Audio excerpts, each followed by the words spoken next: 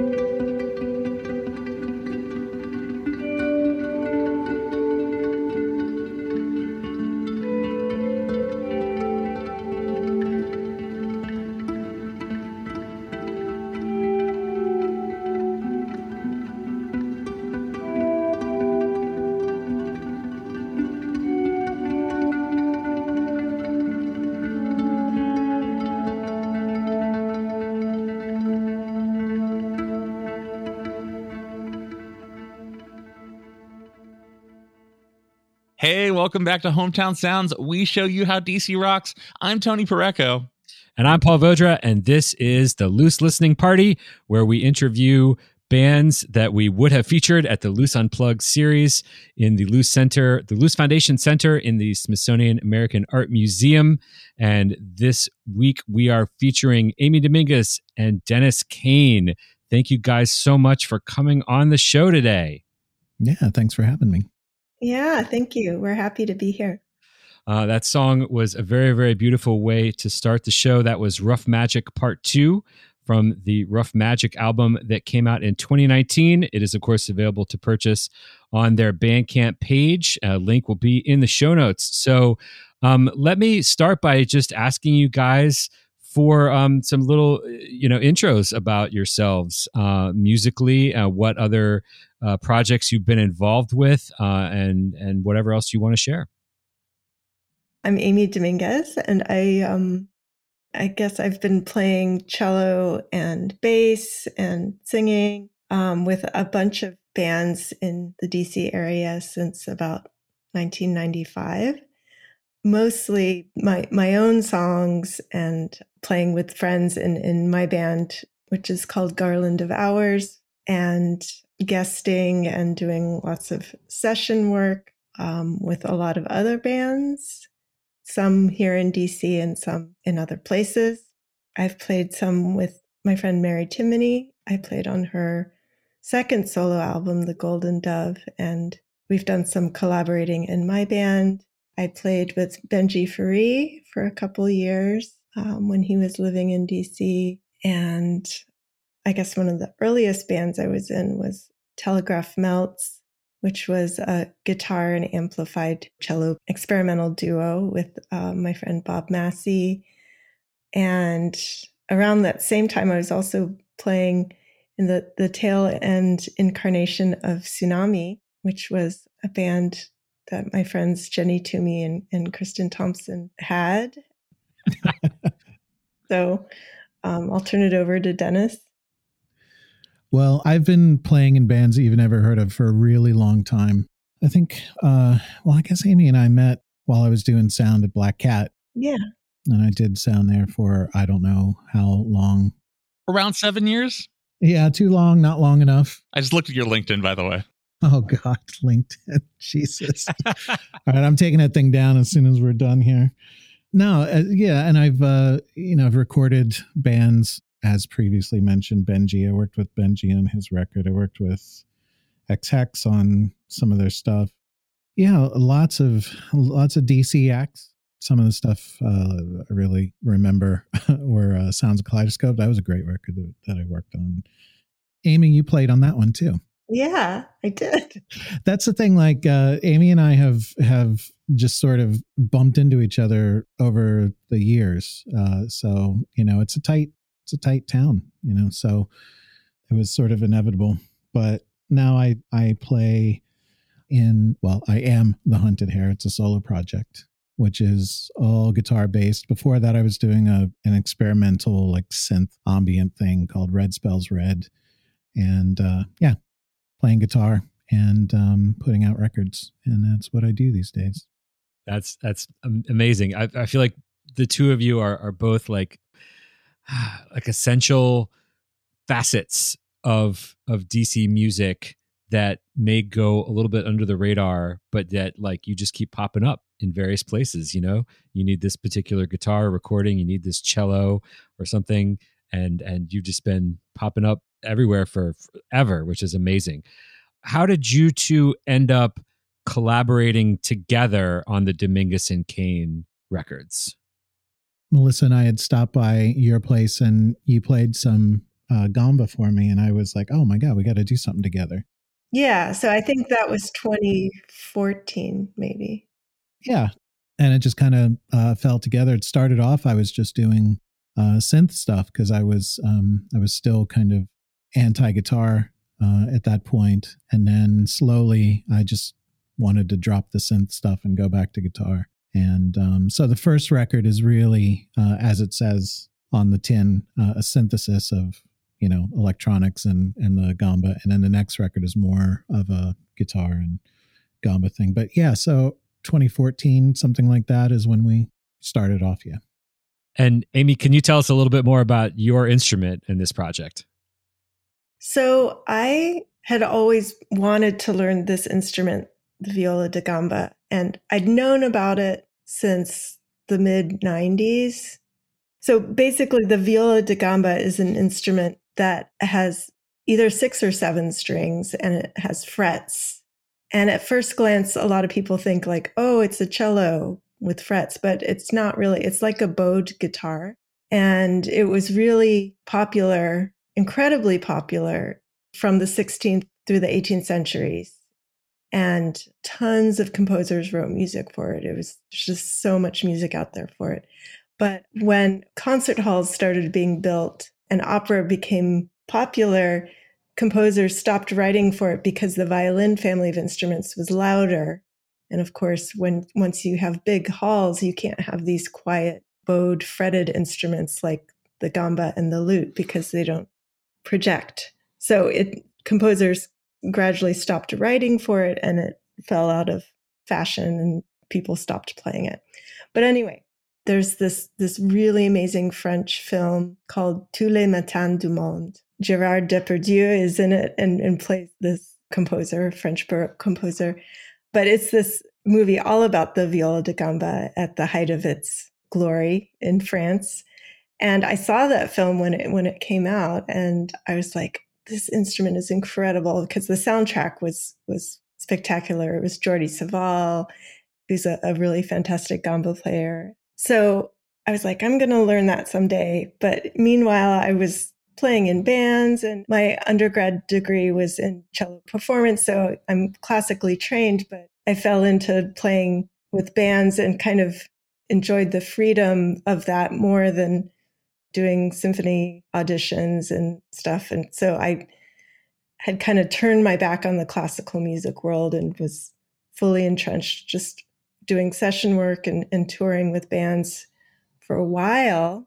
And then around 2008, I was like, oh, time is flying by. I always wanted to learn this instrument. Yeah, so I found a wonderful teacher, Tina Chansey. She's a fantastic gamba player, and I started taking lessons with her.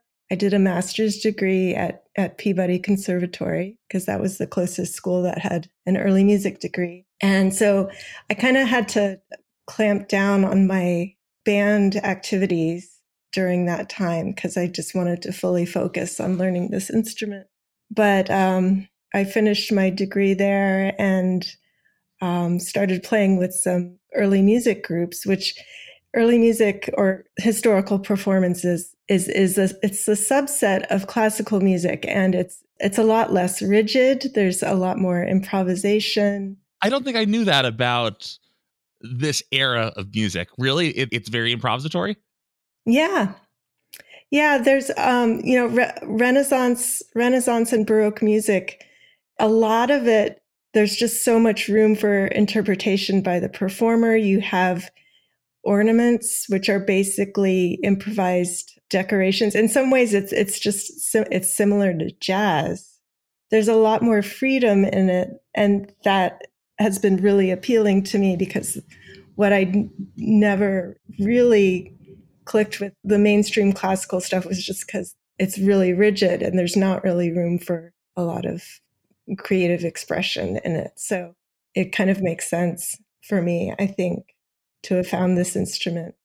And I think it makes sense coming from a perspective of being a member of these bands, and that a lot of playing, in rock bands and other assorted bands is improvisational as well. So I can see how those connected, which is really cool. Mm-hmm. Yeah, and Amy's a rare find, in a classically trained musician who can improvise and rock, because it just doesn't happen normally.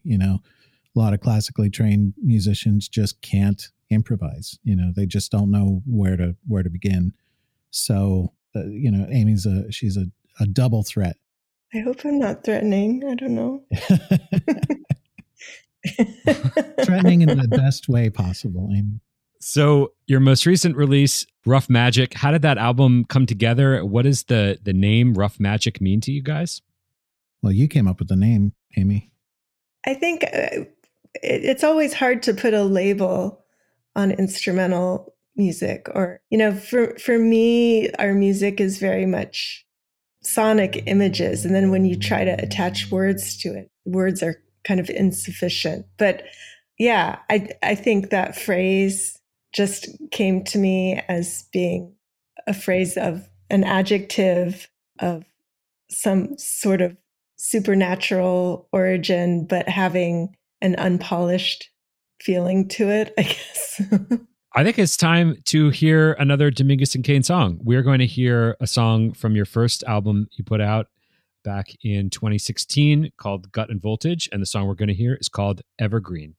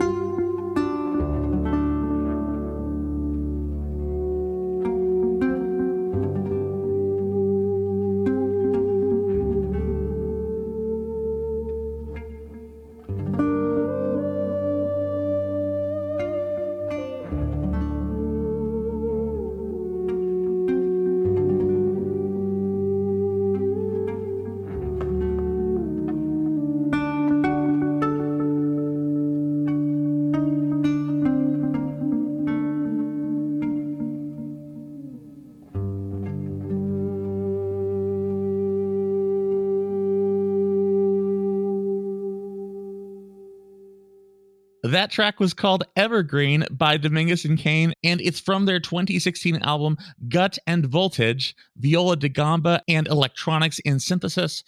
There's very much, I'd say, a haunting quality to Dominguez and Kane's music. And I want to ask each of you, if you were a ghost, where would you haunt? Yeah, that is a very, very exciting question. I think I'd have to really put, it's not something I could be flippant about. I'd have to really. Yeah. You don't want to be flippant. You're thoughtful about your ghosts. Yeah. So if I were going to be a quiet ghost, like just kind of behind the scenes, I would probably want to be in a nice studio with an SSL board or a Neve board, and just kind of float in there and just listen to what's coming through and maybe influence it a little bit. That's what I would do. So you wouldn't ride the faders as a ghost? Oh, from the inside, yeah. Absolutely. I would influence music for years and years. Man. Do you guys have any memorable gigs that you did as a duo? I remember that I was lucky enough to see you play at the MLK Library back in 2016 for the Friday lunchtime gig that Jim Thompson put on. I worked right around the corner. It was really great to just pop over and hear some amazing music and then head right back to work and finish the workday. Yeah, that was a memorable gig, I think. Yeah. Yeah, I think that was one of our better live performances. I mean, we actually don't perform live that often, just because the setup is so weird. So we're very picky, and also because our dynamic is Yeah, like we can't play like clubs or bars. It has to be a quieter place. And MLK was nice though, because it was so huge, and the acoustics were nice, and it really let the sound develop in a way that I thought sounded pretty good. So yeah, that was a pretty memorable show. A question actually for you, Amy, related to live performances of Dominguez and Kane. I watched a video of you perform at a So Far Sounds show in 2016. Amy, in the video, you have a music stand in front of you. Do you notate your own compositions and then play from those charts when Dominguez and Kane performs live?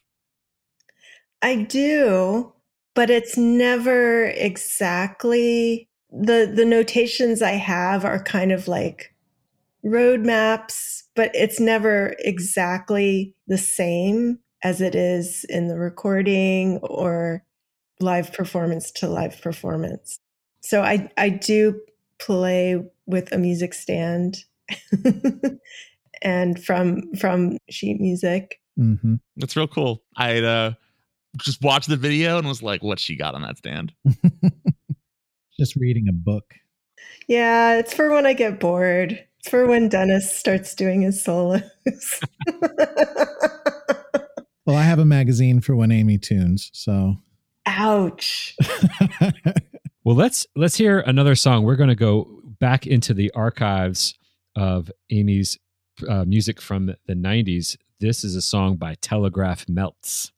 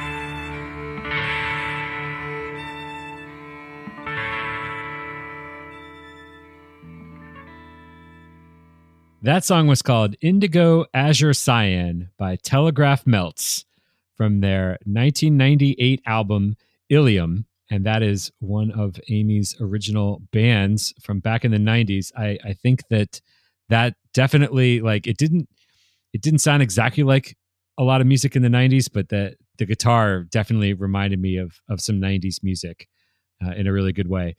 It is not currently on Bandcamp, but you can purchase or stream it through any of the major outlets. Amy, what can you tell us about being in this really awesomely named band in the 90s? Well, it was a project with my friend Bob Massey, and the two of us actually were also side musicians in this big tour that we did with Tsunami, the band that I was in 97, 98. We did like this 6-week US tour. It was the first time I had done a big tour. And it was like 6 weeks. It was pretty amazing. But yeah, so we played, we did short opening sets every night. So it was great. We got to play our music. And yeah, we started as a duo, and then later Devin Ocampo joined on drums and percussion. But it was a great collaboration. Yeah, someone else requested that we put it on Bandcamp. We probably should. I need to talk to Bob about that. Yeah, I love it when the old stuff that I sort of remember from back in the day pops back up on Bandcamp, and it's just, I don't know, it's just exciting to see that people are still excited about it. Yeah, I mean, I just put the Garland of Hours discography up there. And Bandcamp did a little feature on it. I saw that. Oh, I know. I've just been blown away. And it's just so nice to kind of have a new audience for this music that hasn't been really available, rather than just on CDs and physical copies. I think since we mentioned it, we have to hear a little bit of your other band from the 2000s. So let's hear a song from Garland of Hours.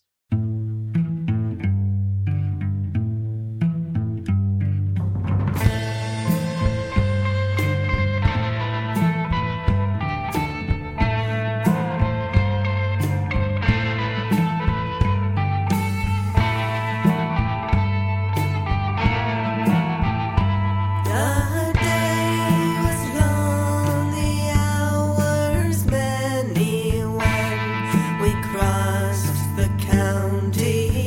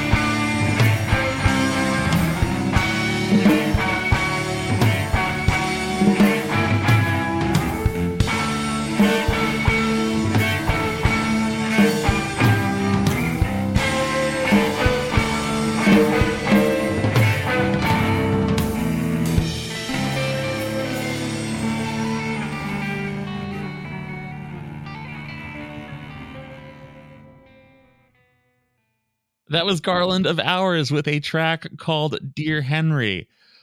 Amy, who is Henry? This is my go at writing a murder ballad. So I just based it on like the old Appalachian murder ballad genre. Henry is just a generic name for a man who's up to no good. That was the leadoff song from the Soundist Serum, the Garland of Hours album that came out in 2007. It is available to purchase digitally or on CD through Bandcamp. And the song features vocals from Amy and also guitar from one of DC's secret weapons, Mary Timony. Yeah, it sure does. And I believe that you have something, a collaboration with Mary Timony coming out very soon in a couple weeks. Is that right? Yeah, actually, if I can plug it now, it's Matador Records has reissued her fantastic first solo record. It's called Mountains. That was a big influence on me. Mary and I have been collaborating with each other for about 20 years now. Yeah, so we performed, Brendan Canty filmed a live performance at St. Mark's Episcopal on Capitol Hill. We were supposed to do it on January 6th, but we all know what happened on January 6th. So it was rescheduled for 2 days later, and we all got COVID tested and stayed apart during the filming. But it's a great band, and so it's just a live performance of songs. I can't wait to watch that, and I hope many people listening to this podcast will as well. So, Dennis, you have been making some music during this time of lockdown. I believe that you have put out 5 albums. Is that correct?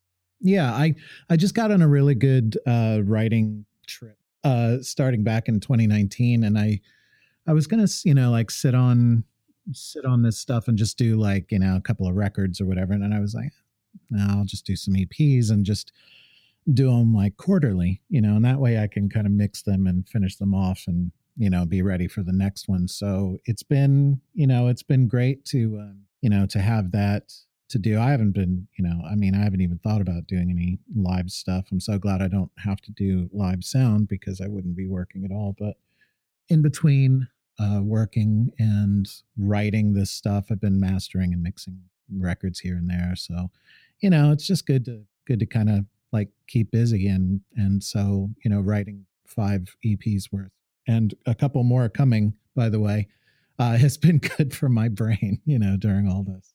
He's unstoppable. I am unstoppable. Don't even try. Please, no one stop him.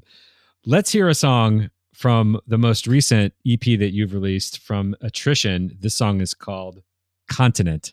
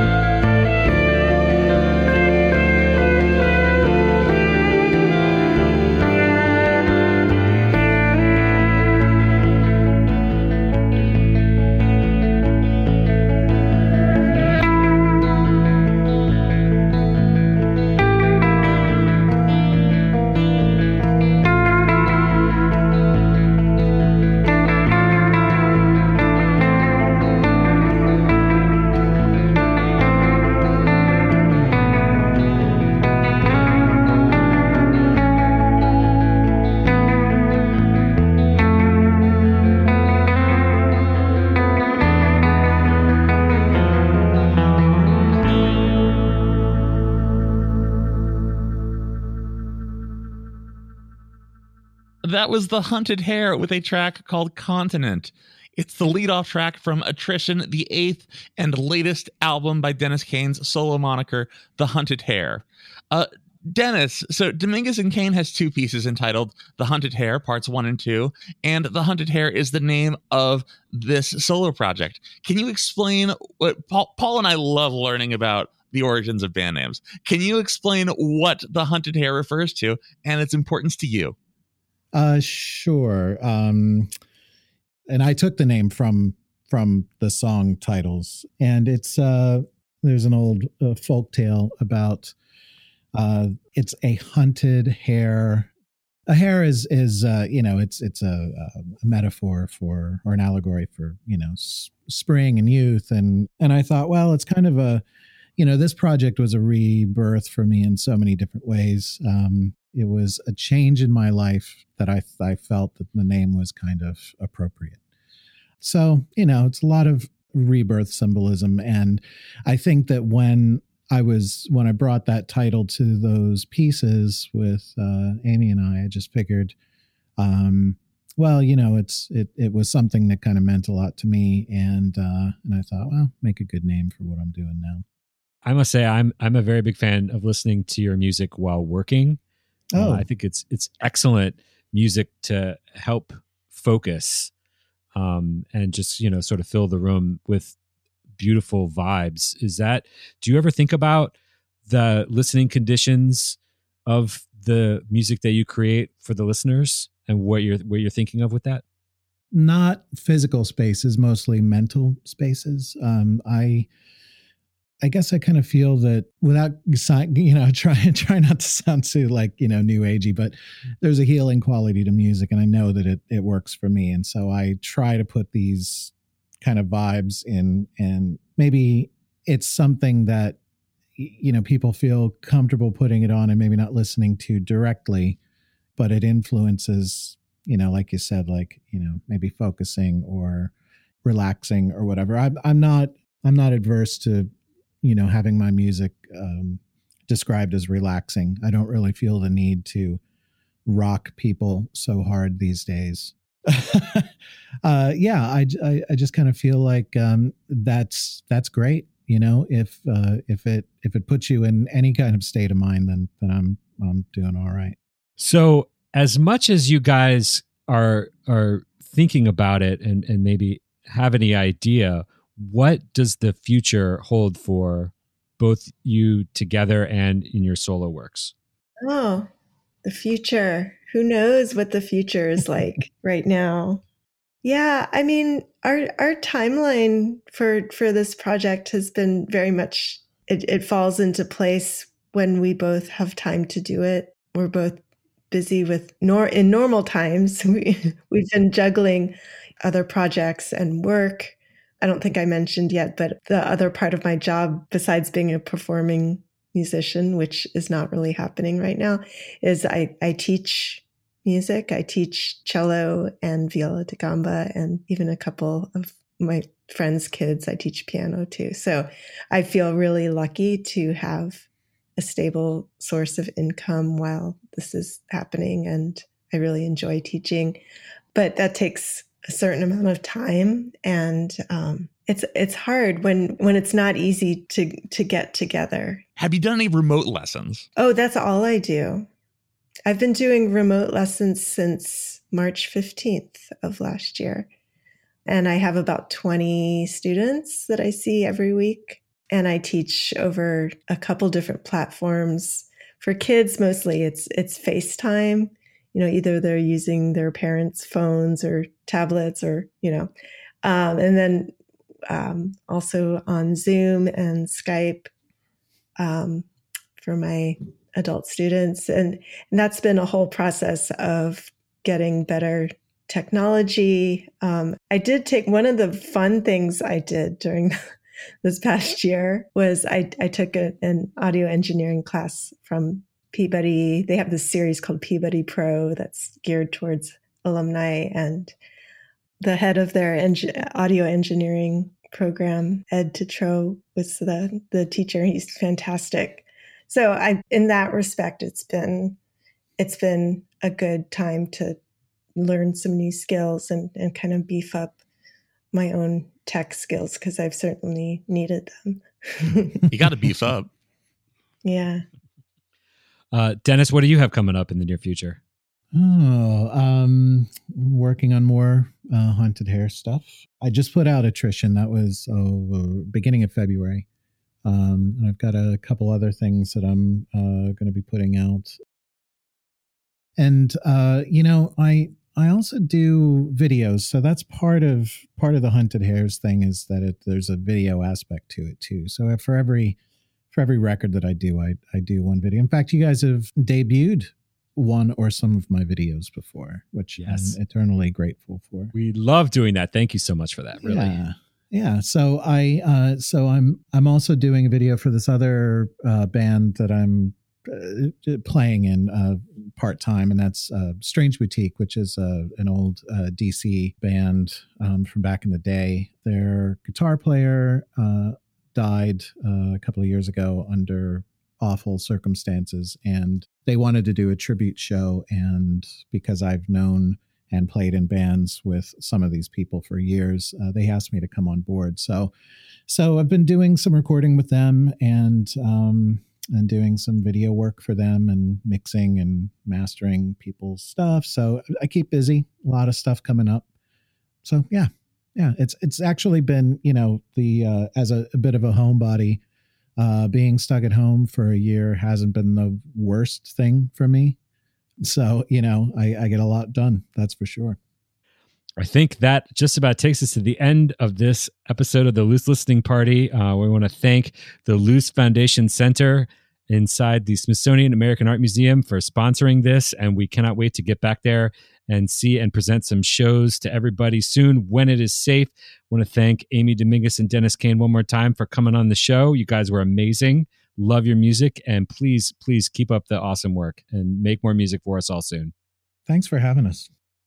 Yeah, thank you. It's been really fun. We are going to go out on one last Dominguez and Kane song. We're going to go out with another song from their most recent album, Rough Magic. The song is called Unseening. Thank you all so much. Of course, thank you, Tony. Thank you, Paul. And we will see you all next time.